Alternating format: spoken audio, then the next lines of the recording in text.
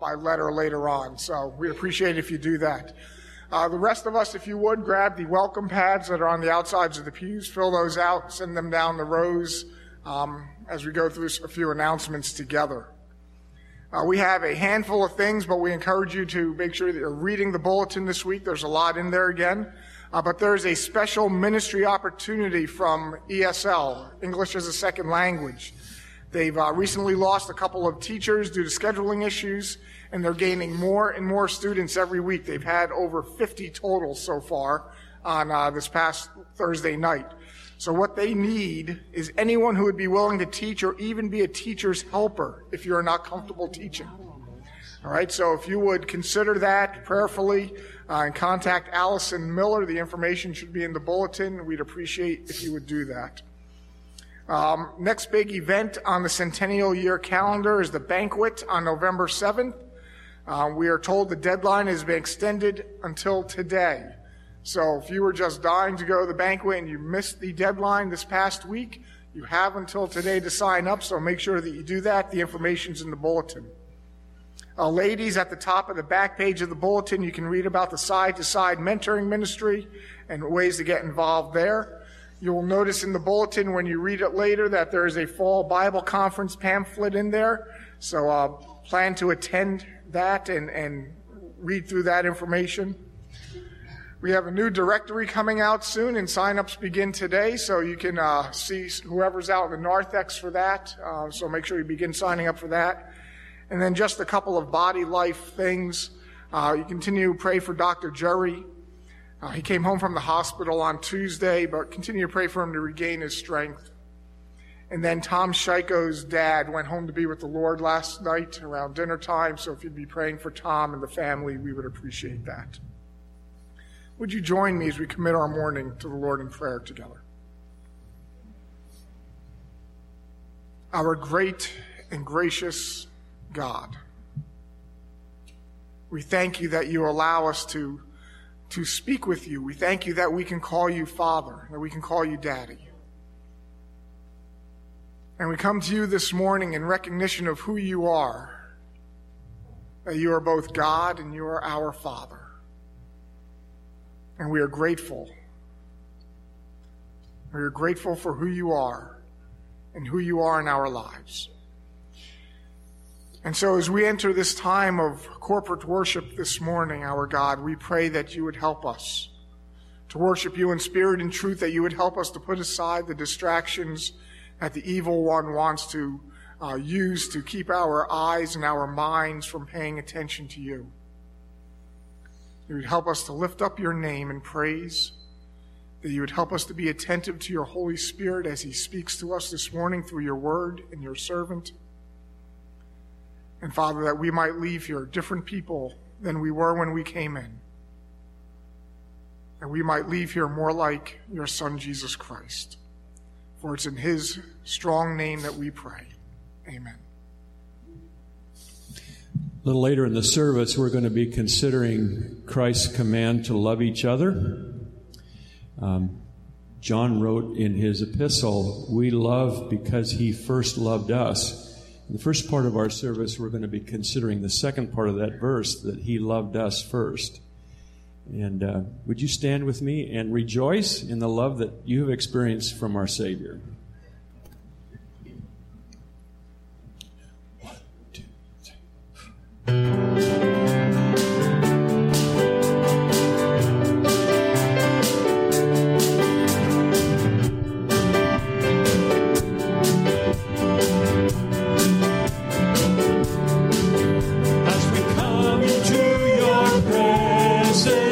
We remember every blessing that you poured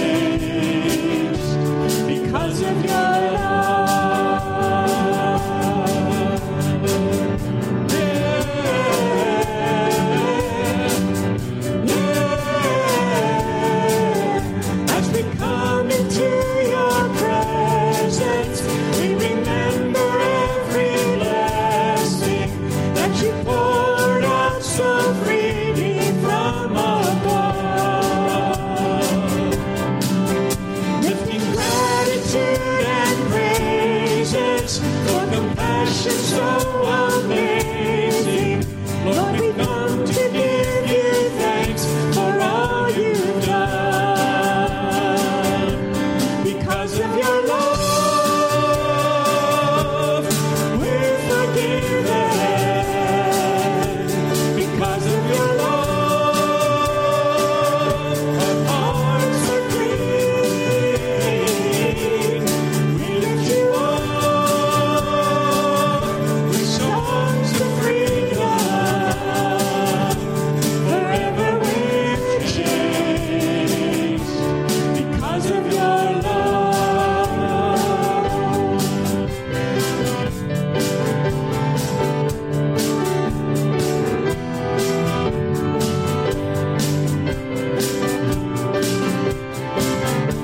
because of your love, we're forgiven. Because of your love, our hearts are clean. We lift you up, songs of freedom. Forever we're changed because of your love.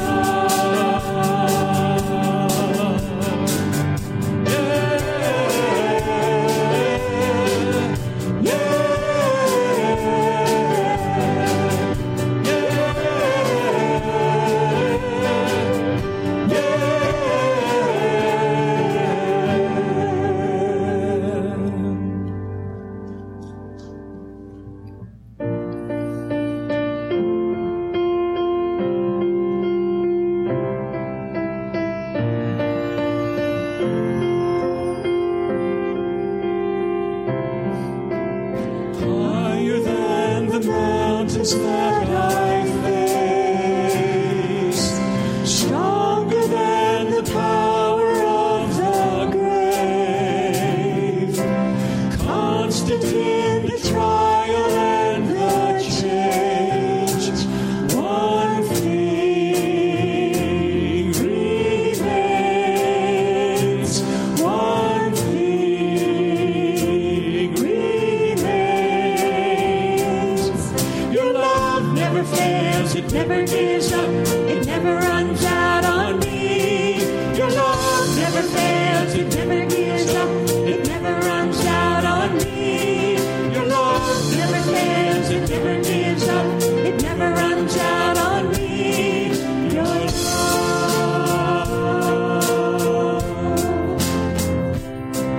And on and on and on and on it goes.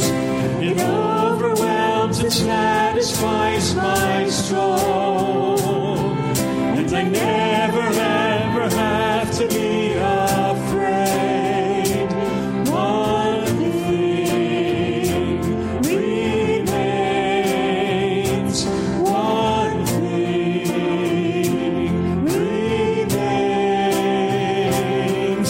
Your love never fails, it never gives up, it never runs out on me. Your love never fails, it never gives up, it never runs out on me. Your love never fails, it never gives up, it never runs out on me. Your love.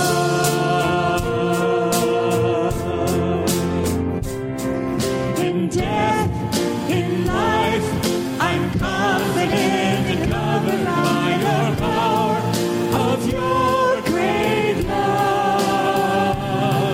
My debt is paid.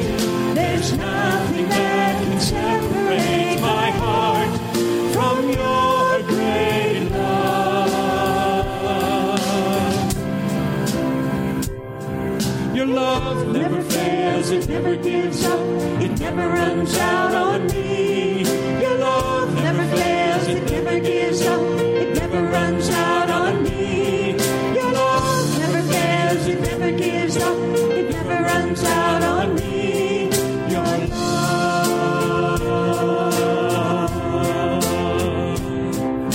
And on and on and on and on it goes. It overwhelms and satisfies despise the soul, and I never ever have to be afraid. One thing remains, one thing remains, your love.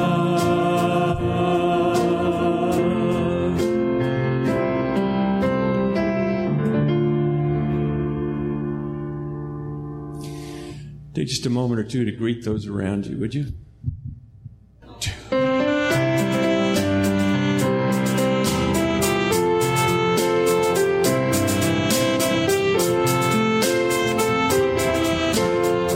Let's sing together.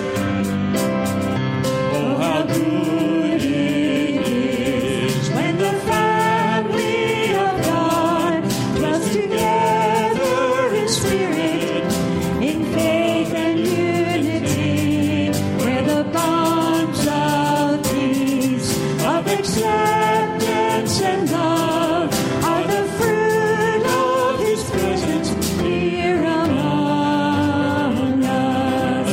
So with one voice we'll sing to the Lord, and with one heart we'll live out His word till the whole earth sees. The Redeemer has come, for He dwells in the presence of His people.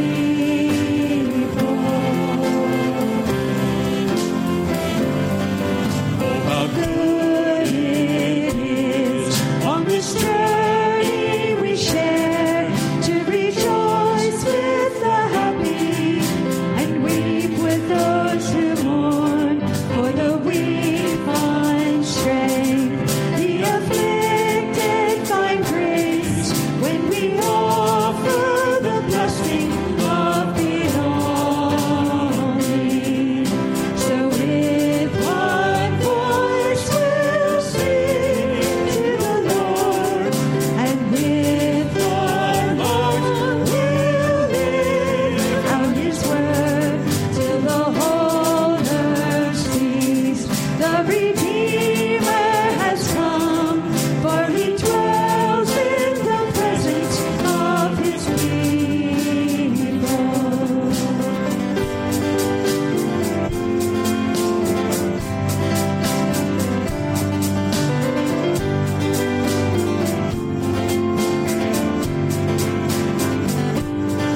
Oh, how good it is to embrace His command, to prefer one another, forgive as He forgives, and live as one.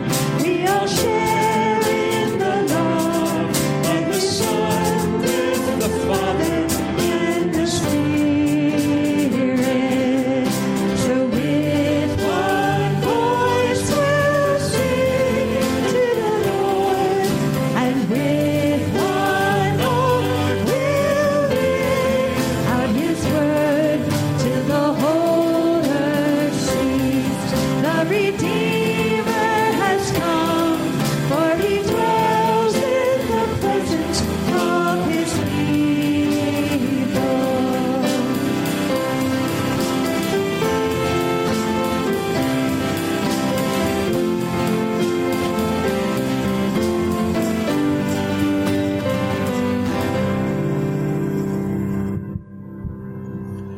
You can be seated.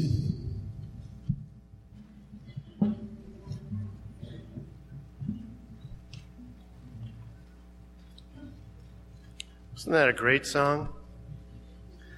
With one voice to the whole world. Here's that Christ is the Redeemer. Awesome. Let's bow in a word of prayer. Father, we bow before you with adoration for who you are and for what you've done. It's always been shared that you are the God of love, and you called us to love one another, and we want to adore you and thank you for all that you are. Father, in you, as we've shared, your love never fails, it never gives up, it never runs out on us. So we owe you all that we are and all that we will be. So we ask, Lord, for a renewed excitement of your word, our relationship with you, and the ability and the joy of sharing with others of who you are. Father, we want to thank you for the impact that this church has had for the last 100 years in this community.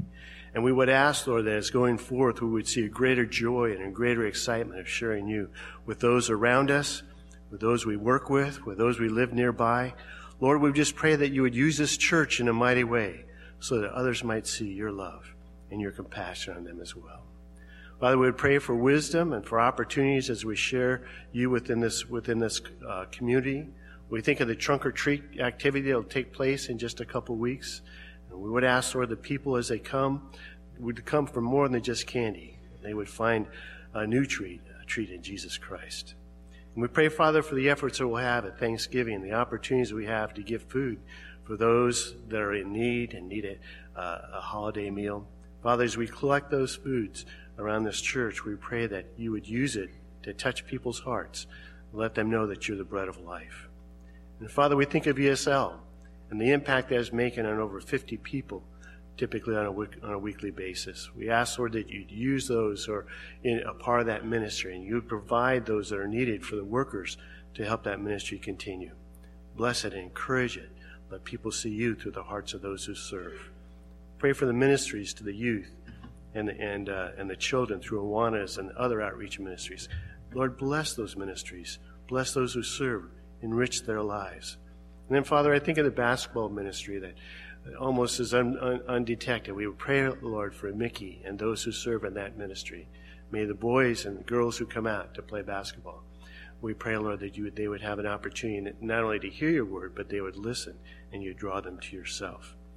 Father, we pray for the Crossroads ministry, for those who are unemployed or underemployed, and as they have the opportunity this week to consider the gifting you've given them, we pray, Lord, that it be a very positive impact on their lives. And for the men's and women's ministry, Lord, bless them, encourage them, help them to grow in you with a fervor for sharing you with others. And then, Father, we think also of our missionary efforts around the world.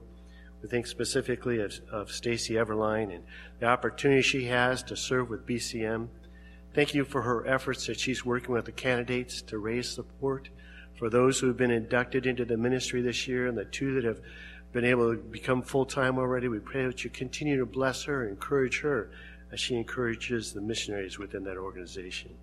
We pray for the needs of Marie Gusmo as she collects money for her camp, for the needs of the kitchen and the various other aspects. Father, prick our hearts to give to that ministry. We think of those who are in the ministry of the military in areas that we can't even list their names, in high-risk areas. Lord, be with them.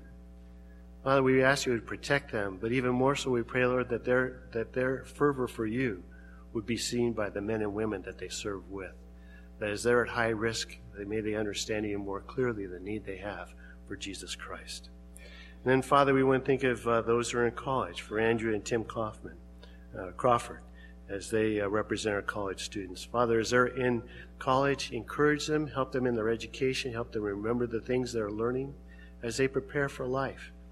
We ask, Lord, you bless them, encourage them, and strengthen them throughout this week. And then, Father, we think of Terry Montgomery as he represents our leaders. Bless him as he serves on the finance committee.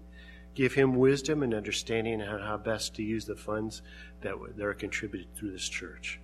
Pray for Dr. Riken as he challenges us in your word today. We pray that your Holy Spirit would stir in his hearts and through that encourage us and guide our hearts in applying it to our lives. We want to thank you, Lord, for all you've done in our lives and the opportunity we have to give back to you. We pray, Lord, you would bless us offering to your glory and for your honor in the name of Jesus Christ. Amen.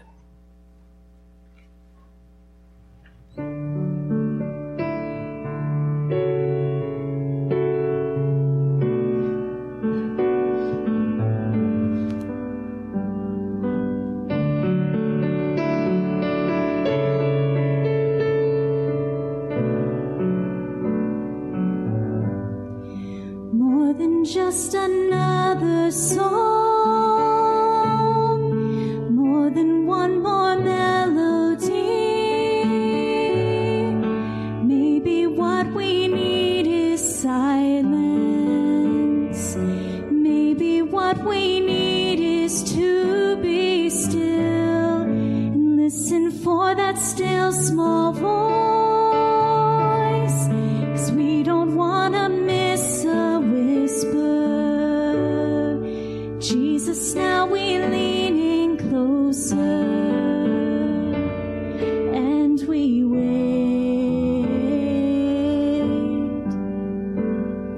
Speak, Lord, your servants are listening, your servants are listening. Speak,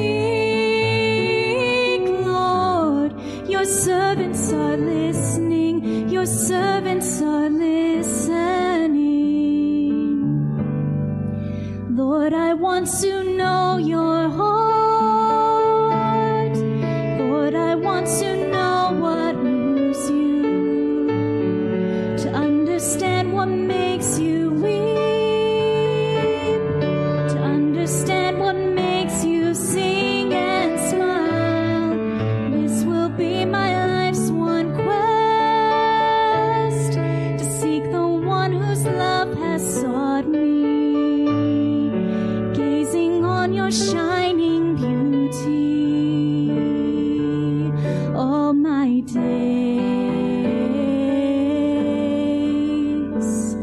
Speak,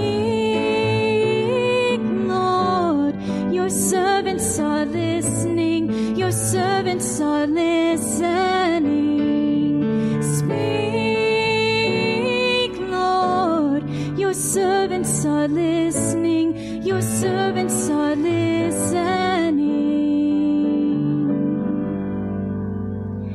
Just one word from you and everything changes. Just one word from you will bring me life. Just one word from you and everything changes. Just one word from you will bring me life. Will bring me life. How I need your life.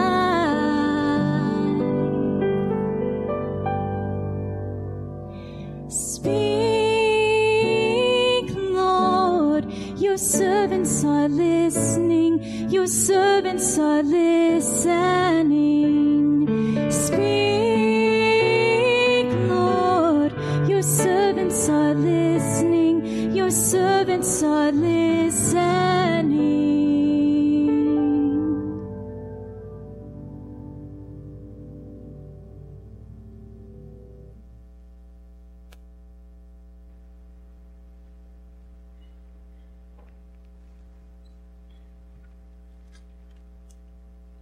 Thank you, Ashley, for leading us in that prayer. And I trust we all are listening. Children, it's time for you to be dismissed to kids' worship. We're going to miss you, but we hope you have a great time and learn a lot about the Lord. Our scripture this morning is from John chapter 21. I'd like to invite you, if you'll turn there. It's always good to see, if you're able to, and to hear.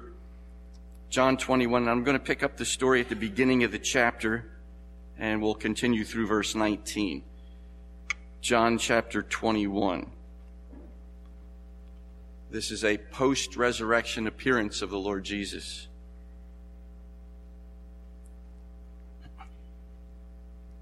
After this, Jesus revealed himself again to the disciples by the Sea of Tiberias, also known as the Sea of Galilee. And he revealed himself in this way. Simon Peter, Thomas called the twin, Nathanael of Cana of Galilee, the sons of Zebedee, which would be James and John, and two others of his disciples were together. Simon Peter said to them, "I am going fishing." They said to him, "We will go with you." They went out and got into the boat, but that night they caught nothing. Just as day was breaking, Jesus stood on the shore, yet the disciples did not know that it was Jesus. Jesus said to them, "Children, do you have any fish?" They answered him, "No." He said to them, "Cast the net on the right side of the boat, and you will find some." So they cast it, and now they were not able to haul it in because of the quantity of fish. That disciple whom Jesus loved, therefore, said to Peter, "It is the Lord." When Simon Peter heard that it was the Lord, he put on his outer garment, for he was stripped for work, and threw himself into the sea. The other disciples came in the boat dragging the net full of fish, for they were not far from the land, but about 100 yards off. When they got out on land, they saw a charcoal fire in place with fish laid out on it and bread. Jesus said to them, "Bring some of the fish that you have just caught." So Simon Peter went aboard and hauled the net ashore full of large fish, 153 of them. And although there were so many, the net was not torn. Jesus said to them, "Come and have breakfast." Now none of the disciples dared ask him, "Who are you?" They knew it was the Lord. Jesus came and took the bread and gave it to them, and so with the fish. This was now the third time that Jesus was revealed to the disciples after he was raised from the dead. When they had finished breakfast, Jesus said to Simon Peter, "Simon, son of John, do you love me more than these?" He said to him, "Yes, Lord, you know that I love you." He said to him, "Feed my lambs." He said to him a second time, "Simon, son of John, do you love me?" He said to him, "Yes, Lord, you know that I love you." He said to him, "Tend my sheep." He said to him the third time, "Simon, son of John, do you love me?" Peter was grieved because he said to him the third time, "Do you love me?" And he said to him, "Lord, you know everything, and you know that I love you." Jesus said to him, "Feed my sheep. Truly, truly, I say to you, when you were young, you used to dress yourself and walk wherever you wanted. But when you are old, you will stretch out your hands, and another will dress you and carry you where you do not want to go." This he said to show by what kind of death he was to glorify God. And after saying this, he said to him, "Follow me." I have a couple of introductions I'd like to make briefly right now. One of them is I'd like to introduce you to our new carpeting. Is there anybody here who did not notice we have new carpeting? Seriously, is there anybody here who did not? Okay. One. And that one doesn't surprise me. This was donated to us by an anonymous member of the church, and we're very appreciative, and our aesthetics committee put this all together, and we're appreciative of that as well. People joke a lot about things like carpets in the church and how divisive they can be because some people like things and some people don't like. So if you don't like the carpeting, keep it to yourself. If I hear anybody talking about the carpeting, I'm going to call you on the carpet, and I don't want you to do that. No, we're grateful to the Lord for his provision, and Robert Harding and his committee, thank you very, very much. The second introduction, Dr. Philip Ryken, I'd like to introduce our speaker for this morning. Originally from Wheaton College, and now at Wheaton College is the president. Also a graduate of Westminster Seminary, and has his PhD from Oxford University. For 10 years, he was pastor of 10th Presbyterian Church. That would be the 10th Presbyterian Church in Philadelphia. That's where it got that name. We've been kind of priding ourselves a little bit on our centennial. Whenever you read about anything to do with 10th Pres, the word historic is always there. Historic 10th Presbyterian Church. You get that when you've been around for 186 years. So we're kind of neophytes ourselves here. For the last 5 years, he's been president of Wheaton College. We've been trying to get him here. I've been trying to get him here personally for 7 or 8 years. And in his schedule, he's here today, and he's got to be in Ohio later this afternoon, and we're delighted to have him with us. His commentary on Exodus, let me show it to you. Somebody come and help me hold this up. It's 3 inches thick. We studied the book of Exodus on Sunday nights for a couple of years. About 4 years ago we started. It would have been 10 years if I had included everything that was in here. But some of you may remember I had a Philip Ryken quote of the night almost every Sunday night because this was so valuable a tool, and what he had to say was said so much better than I could say.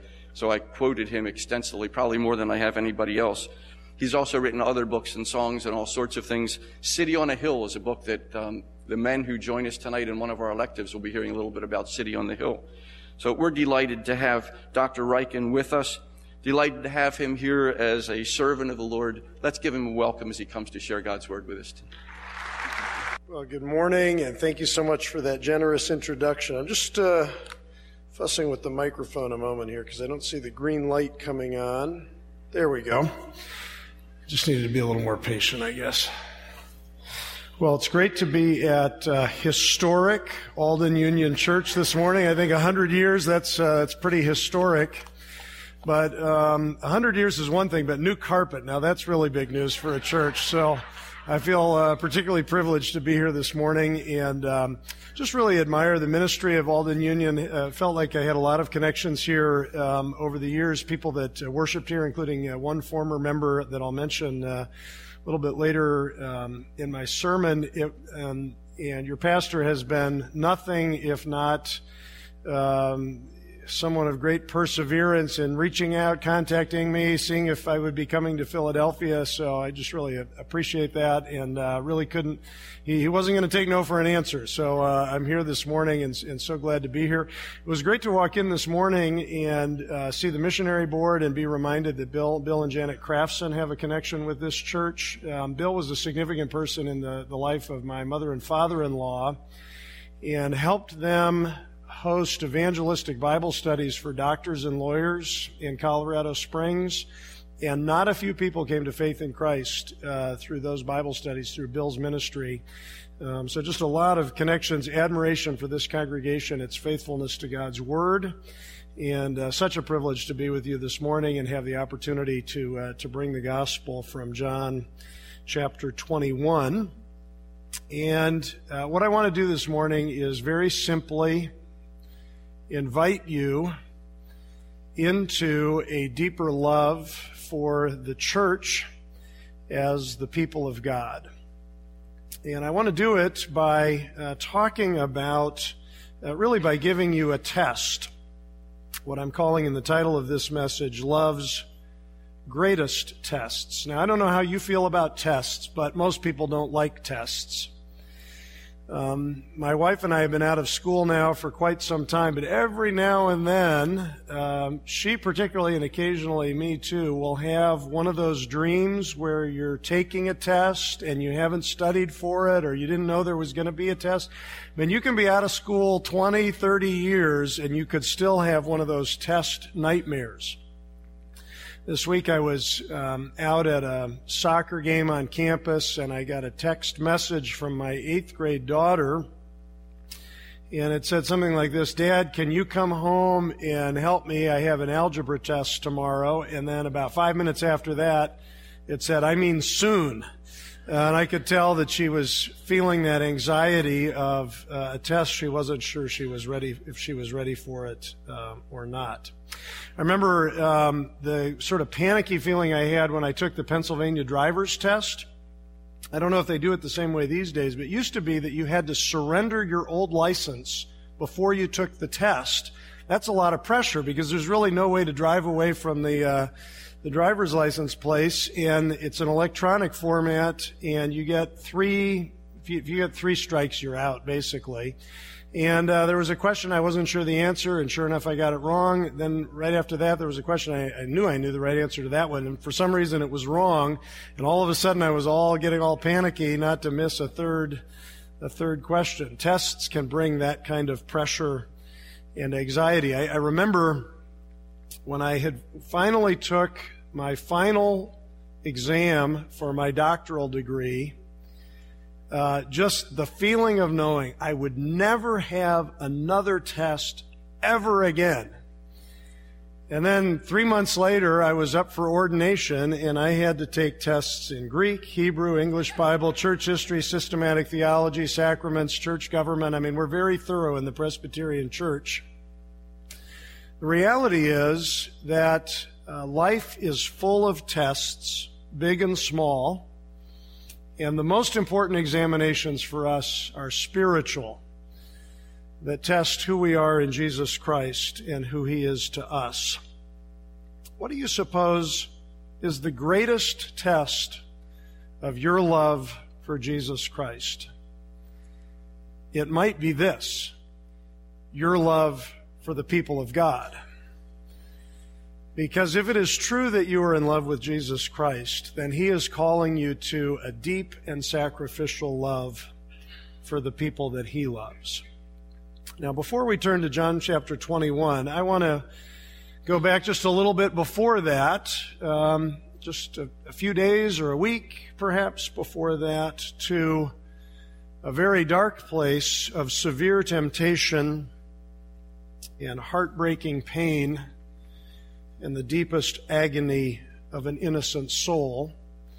I want to begin in Gethsemane, on the night before Christ was crucified, which you might think of as the night before a test, his greatest test of obedience to the Father and love for the people of God. On that night, Jesus had gone with some of the people he loved, some of his very closest disciples, and he had gone to a little grove just on the opposite side of a valley from Jerusalem, the Mount of Olives, it was called. I happened to be there this summer, and I just realized as I was standing in that grove of olive trees, this is a place that Jesus came because it was a place that he loved, a place that he loved to go with his disciples, a place of natural beauty where he could look across and see Jerusalem, the holy city. Jesus went there that night. It was the dark night of his soul, when the Scripture says he was sorrowful even unto death, in such extreme anguish that he was sweating blood and asking the Father if there could be any alternative to the cross. And the answer was no. Jesus could only save us by offering a perfect blood sacrifice for our sins. And so he went from Gethsemane to Calvary, and there he poured out the last full measure of his affection for sinners. And if we ask why Jesus did that, the answer is very clear in the Scriptures. Jesus did it because of his love for us. That was the test, and Jesus passed the test. The Scripture says God shows his love for us in this, in that while we were still sinners, Christ died for us. Again, it says, by this we know love, that he laid down his life for us. Or again, Christ loved the church and gave himself up for her. At the hour of his greatest testing, Jesus chose to love his people to the death of his body, to the sacrifice of his soul. And now each of us faces a lesser test in which God calls us to make a similar choice and love the church that Jesus loves. And it may be the truest test of our love for our Lord, not just our love for him, but will we go out and love the church that he died to save? Honestly, for most of us, that's pretty hard to do. To begin with, the church has people in it, and people are hard to love. I've gone now from serving as a pastor of a local church here in Philadelphia to serving as the president of Wheaton College, really a role of spiritual leadership. And people ask me, about what are the differences, what's the same about that, what's hard about that. And I said, it's really, being the president of a college is hard for the same reason that being a pastor of the church is hard. We have people in the church, and people are difficult, and we happen to have people at the college, and people are hard to love. I find it pretty hard to love most people, and some people are particularly hard to love, and some of the people that are hardest to love are people who call themselves Christians. We tend to have high expectations for other believers, maybe higher expectations than we have for people who don't know Christ. And then when they don't live up to our expectations, it is tempting to get angry or cynical. One place you can see this is in a church softball league or church basketball league. The people from these other churches, they're supposed to be Christians, right? And then somebody elbows you, and you get a lot angrier in that situation than you would if you were just playing pickup basketball in the park. Maybe some of us thought that in joining the church or in some other way getting connected to the body of Christ, we were entering a healthy community, and yet even in a healthy community, we can be surprised by sin. We see the reality gap between what people say they believe and how they actually live, and that disconnect sometimes makes it very hard for us to love other people. We have the same experience in any church we attend, any Christian community we ever visit, disciples of Jesus Christ who disappoint us. It can be disheartening. I was just hearing this last week about a man who had been in an extremely difficult work situation where he had been treated very unfairly, ultimately had lost his job. It was just very difficult situation, and somebody said, this must be the worst thing you've ever been through. He said, actually, no, I've been through 2 church splits, so this is nothing compared to that. Now, thankfully, you are in a church that has stood the test of time in so many ways. But even in a healthy church, there can be disappointments, disagreements in theology. Some Christians interpret the Bible differently than we do. We may more or less agree with somebody else's doctrine, but we don't always appreciate their attitude. We can have political disagreements. Sometimes it's easy for us to get embarrassed by the way that other Christians behave in public life. We have disagreements about the way that people do church, the way they share the gospel, the way they worship God, how they connect Christianity to culture. Sometimes it is harder for us to love people in the church than it is for us to love people outside the church.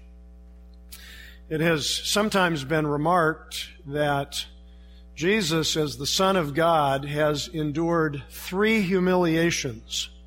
The first, the humiliation of his incarnation, when God the Son was born in a stable, becoming a human being.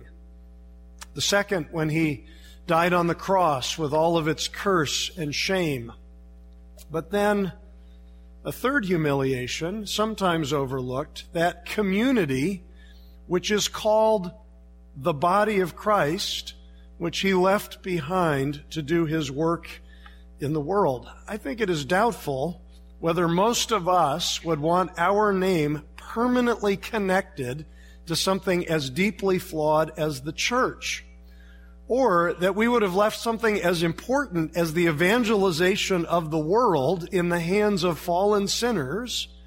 But that is precisely what Jesus has done. I was thinking last night, I was thinking of it this way. Imagine that for some strange reason, somebody decided to name a church after you.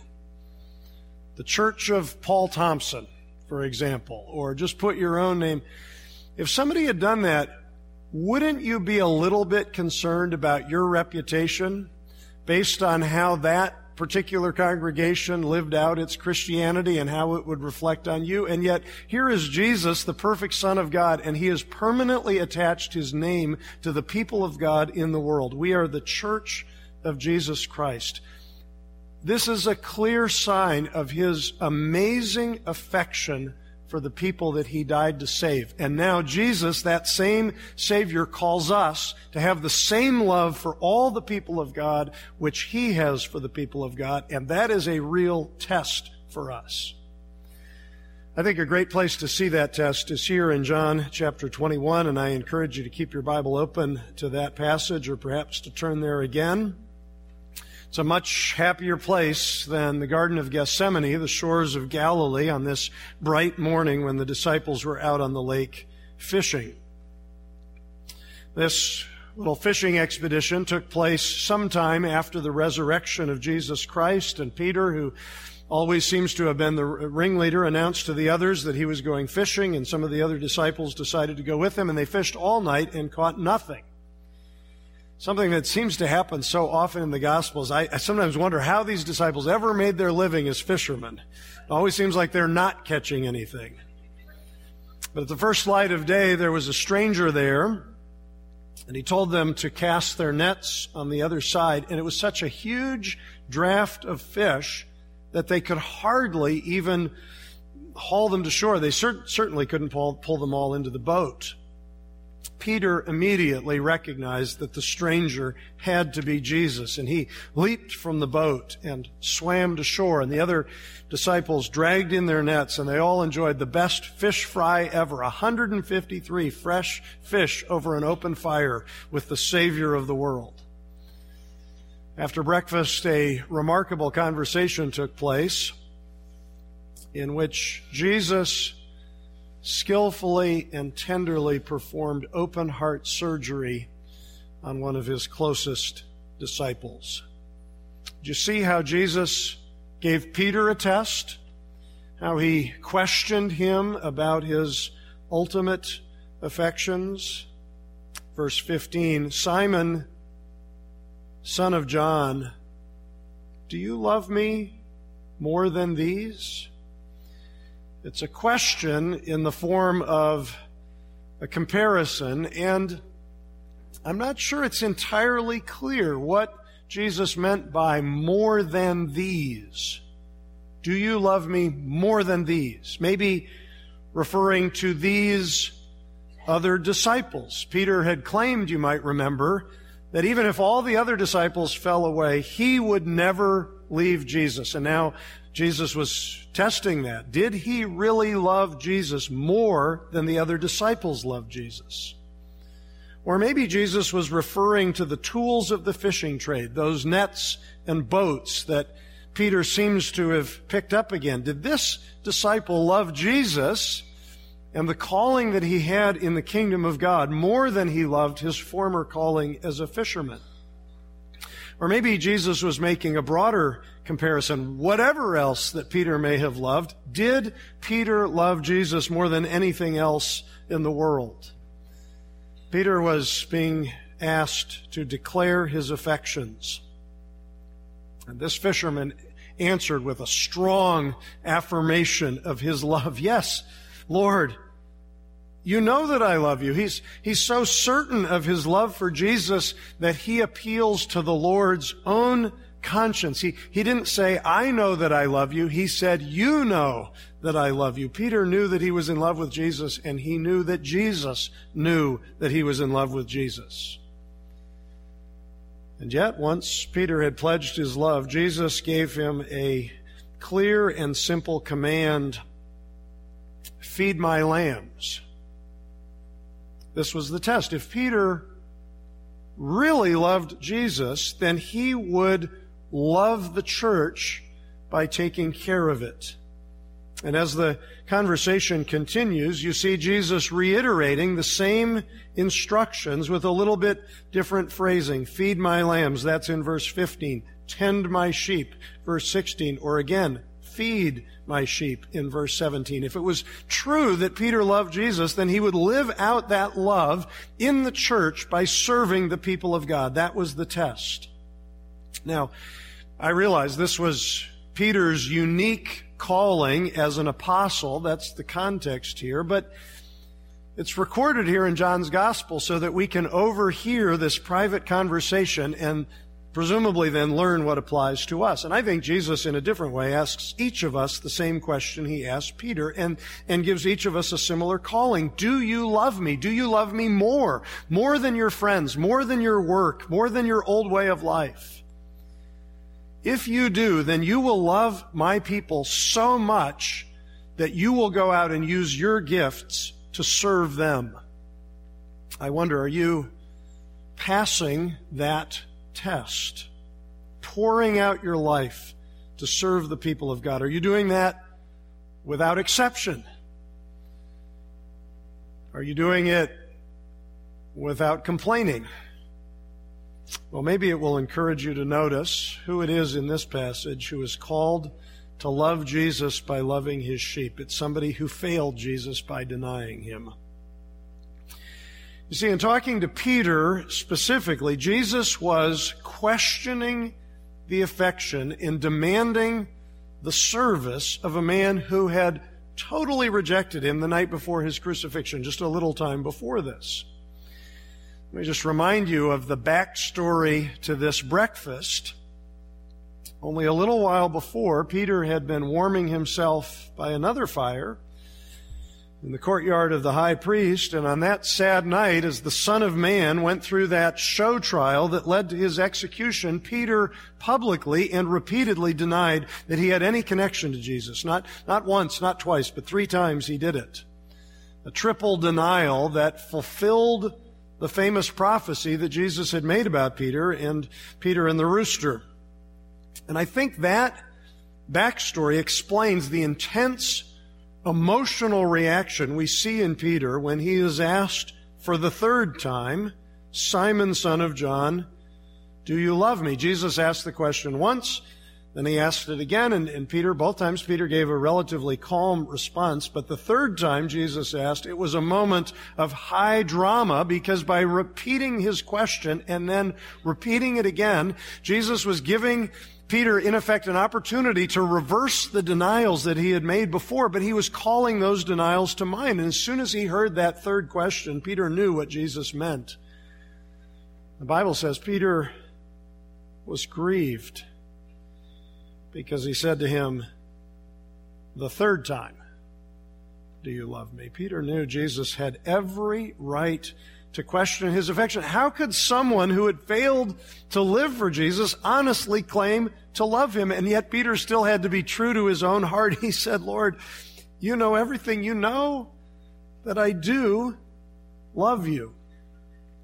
And this exchange shows that even if we have failed Jesus in all kinds of ways, he still desires our affection. He wants to have a relationship with us, and he has a place for us to serve him in the world. Just let that thought sink in with you for a moment.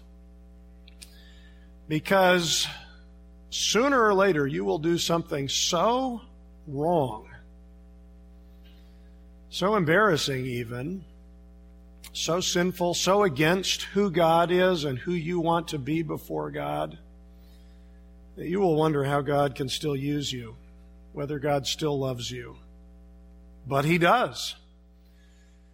This call to love Jesus by loving the people of God and serving the people of God, that's not for people who love Jesus perfectly, who never struggled to love other Christians, who have always got it together in the Christian life. It is rather for fickle people who have sometimes failed rather badly, maybe even to the point of denying the Son of God. There's more than a little Peter in all of us. All of us are failed disciples. I remember one time we were reading devotions at our family table, and it was, I don't know which passage it was, but it was one of those passages where Peter asked the wrong question or said the wrong thing or did the wrong thing, and one of my kids said, "Don't you just love the disciples?" And what he meant by that is, they're like us, and don't you just love the fact that they make the same kinds of mistakes that we do, and yet, nevertheless, they are still loved by Jesus and called to his service. But we make the same kinds of mistakes. We get an opportunity to make a strong witness for the gospel, maybe in our neighborhood, maybe with a friendship, maybe in a family conversation, maybe at work, but we lack the courage to speak up, and the moment quickly passes us by, and it's only a day or two later that we suddenly think of the thing that we should have said.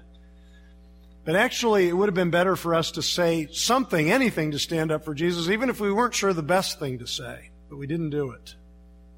We sin against God. Sometimes it's against our better judgment. We confess our sins, we receive forgiveness, but the fact remains that in some way we have denied our Savior. Some of us at times deny Jesus by failing to live up to the commitments of his church, where we neglect his word, perhaps in our private use of the word of God. We give in to pride, indulge in gossip.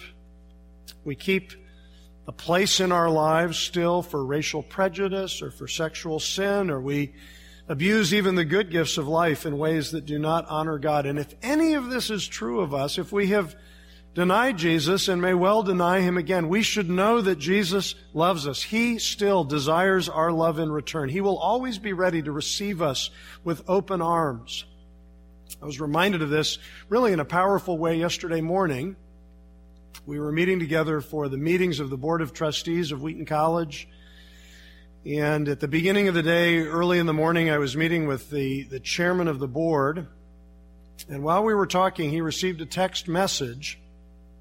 And the text message came from a Saturday morning prayer group that is praying for God's blessing on the church, praying for revival, praying for effective evangelism. And that prayer group is made up pretty well exclusively of people who are ex-convicts. People who have been guilty of sexual crimes, violent crimes, and yet God has done a work of grace in their lives. And so we were blessed that morning by an assurance. We are praying for Wheaton College this morning. We love you in Jesus' name. And it was just this beautiful text message of their affirmation and just a sign of God's consistent, persevering grace, reaching out to the lost, and then bringing them to a place of loving service for the people of God. Let me ask you to consider this morning what answer you would give to the question that Jesus asked Peter. He wants to know, do you love me? And if you are able to give the answer that Peter gave, yes, Lord, you know that I love you, then you will pass the test by loving the church that Jesus loves. Now, in fulfilling the call to do that, in fulfilling the call of Christ to love the church, it helps to have a compelling motivation for treating our relationship with the other people of God like a lifelong romance. It's going to be hard to do. It's going to be very demanding to love the people of God the way that a husband loves his beloved bride. And our motivation is really the motivation that we began our worship with this morning as we were singing God's praise. We love the church because Jesus loved the church enough to die for it. One of our students wrote to me a year or two ago about his struggle with God's standards for human sexuality. He knew that there were things in the Bible that the Bible said were wrong, but some of those things, or people in our culture think that those things are right, and there was a part of him that wished he could just ignore what the Bible said. And furthermore, he had found some Christians so judgmental that it was turning him off to Christianity, but he also felt the love of God drawing him back. Here's what he wrote: I need to truly find love in my heart for the people of God again. Loving non-Christians is of no merit. It takes little. Coexisting with other Christians, that's an enormous challenge. Loving the church is impossible, but God did it. The language to describe God's love for the church is deeply passionate, almost erotic. The only way for me to have that love is to receive it from someone else. Otherwise, it is truly impossible for me. I think that student was right. When people are hard for us to love, we tend to think that they're to blame, that they're not very lovable, when really the problem is us and our inability to love. We need more of God's love in our lives.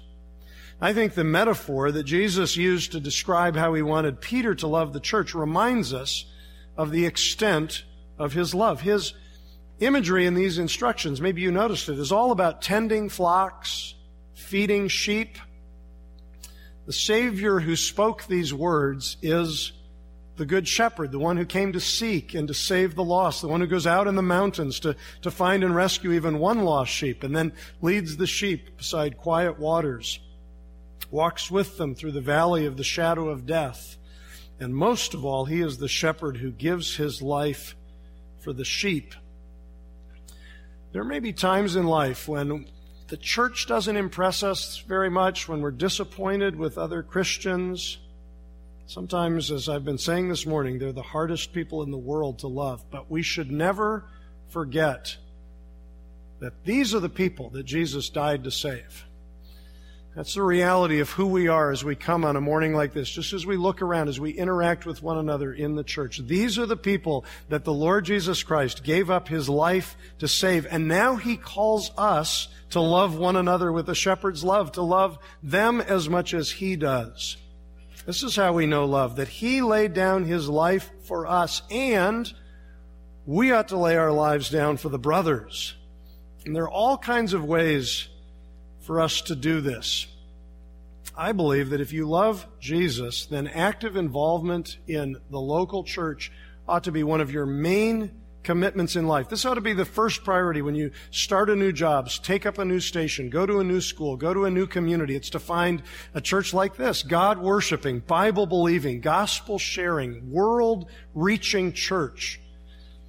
If we love Jesus, we won't think primarily about what does this church do for me, but what is God calling me to do for this church? A year or two ago, I was visiting with one of our students who had moved into the city of Chicago. He was working at a Christian school there, and he told me that he was in a good living situation, but he was going to move to another apartment so that he could be close enough to his church to walk there so he wouldn't have any excuse for not getting involved in worship and ministry and fellowship in that local church. He found that when he lived a little farther away, it was easy for him to say, well, I'm not sure I've got time to do that. And so he just said, I don't want that temptation. I want to live near the church. And I thought that's one of the wisest decisions a young single man living in the city could possibly make, to put the church first in his life.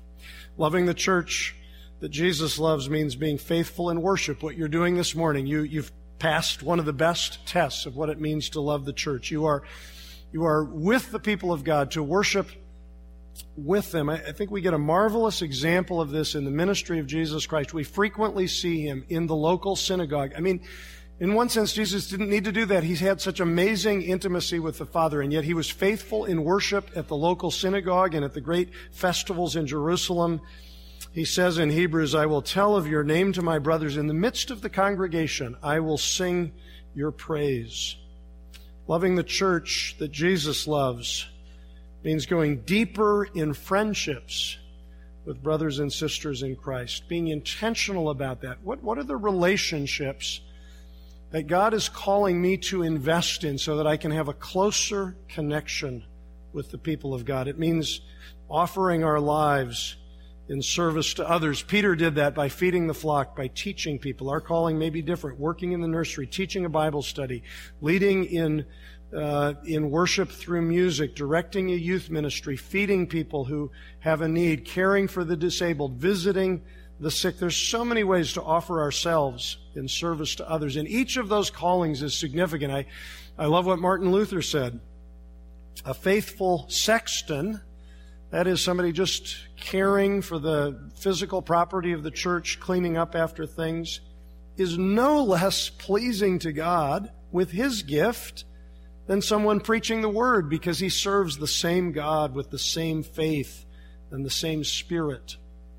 I'm reminded of this sometimes at the church we worship in, where we worship in Wheaton, because after everyone leaves, and leaves usually a little bit of a mess in the church. I mean, there are a few bulletins scattered around and hymnals that have been pulled out and all that sort of thing. It's the people who are disabled in the congregation who come in right after the service and tidy up all those things. It's just a beautiful act of service, using their gifts in love for Jesus and love for the people of God. Each of us has our own gifts to share, and we find God's pleasure as we use them in service to others. Now, there's a calling to serve the needs of the world as well, but there is a calling to love the people of God, a calling that we share together. That's our test. It's a test that Peter passed. At the very end of this passage, Jesus said to Peter, follow me, and Peter did that. He followed Jesus all the way to the end of his life, when he fulfilled the prophecy that Jesus made here. He died to the glory of God. Will we join Peter in doing the difficult, costly thing God is calling us to do, and give our lives to the church that Jesus loves? A moment ago, I quoted from a student that was wrestling with God's call in his life, struggling to love the people of God. But as he thought through all of that, he remembered the love of Jesus, which makes love possible for us. Not impossible, but possible. And here's what this student went on to say. God's love is impossible without God. Love is an impossible thing to be given and received by us, but through God's love, He made His love within the realm of possibility once more. His impossible love is not a standard, it's an ocean. We cannot explore it, question its power, or explore its deep. We can only be washed over by it. And when we are so washed over by the love of Jesus, it becomes possible for us to pass the greatest test of our affections and grow in our love toward Jesus and our love toward all the people of God. And my hope and prayer for you and for this church is simply this, that you will grow in your love for the people that Jesus died to save. Father, we pray for this grace in our lives, a growing love for you, displayed in a growing love for one another. Lord, this is a church that has been answering God's call to love for a century, and we recognize that in the scope of eternity, that is merely a good beginning. And you still have an eternity for us to live out our love for you and our love for one another. We praise you for this grace. In Jesus' name, amen. Would you stand with us and sing your desire, commitment to be a person who loves each other in any way you can.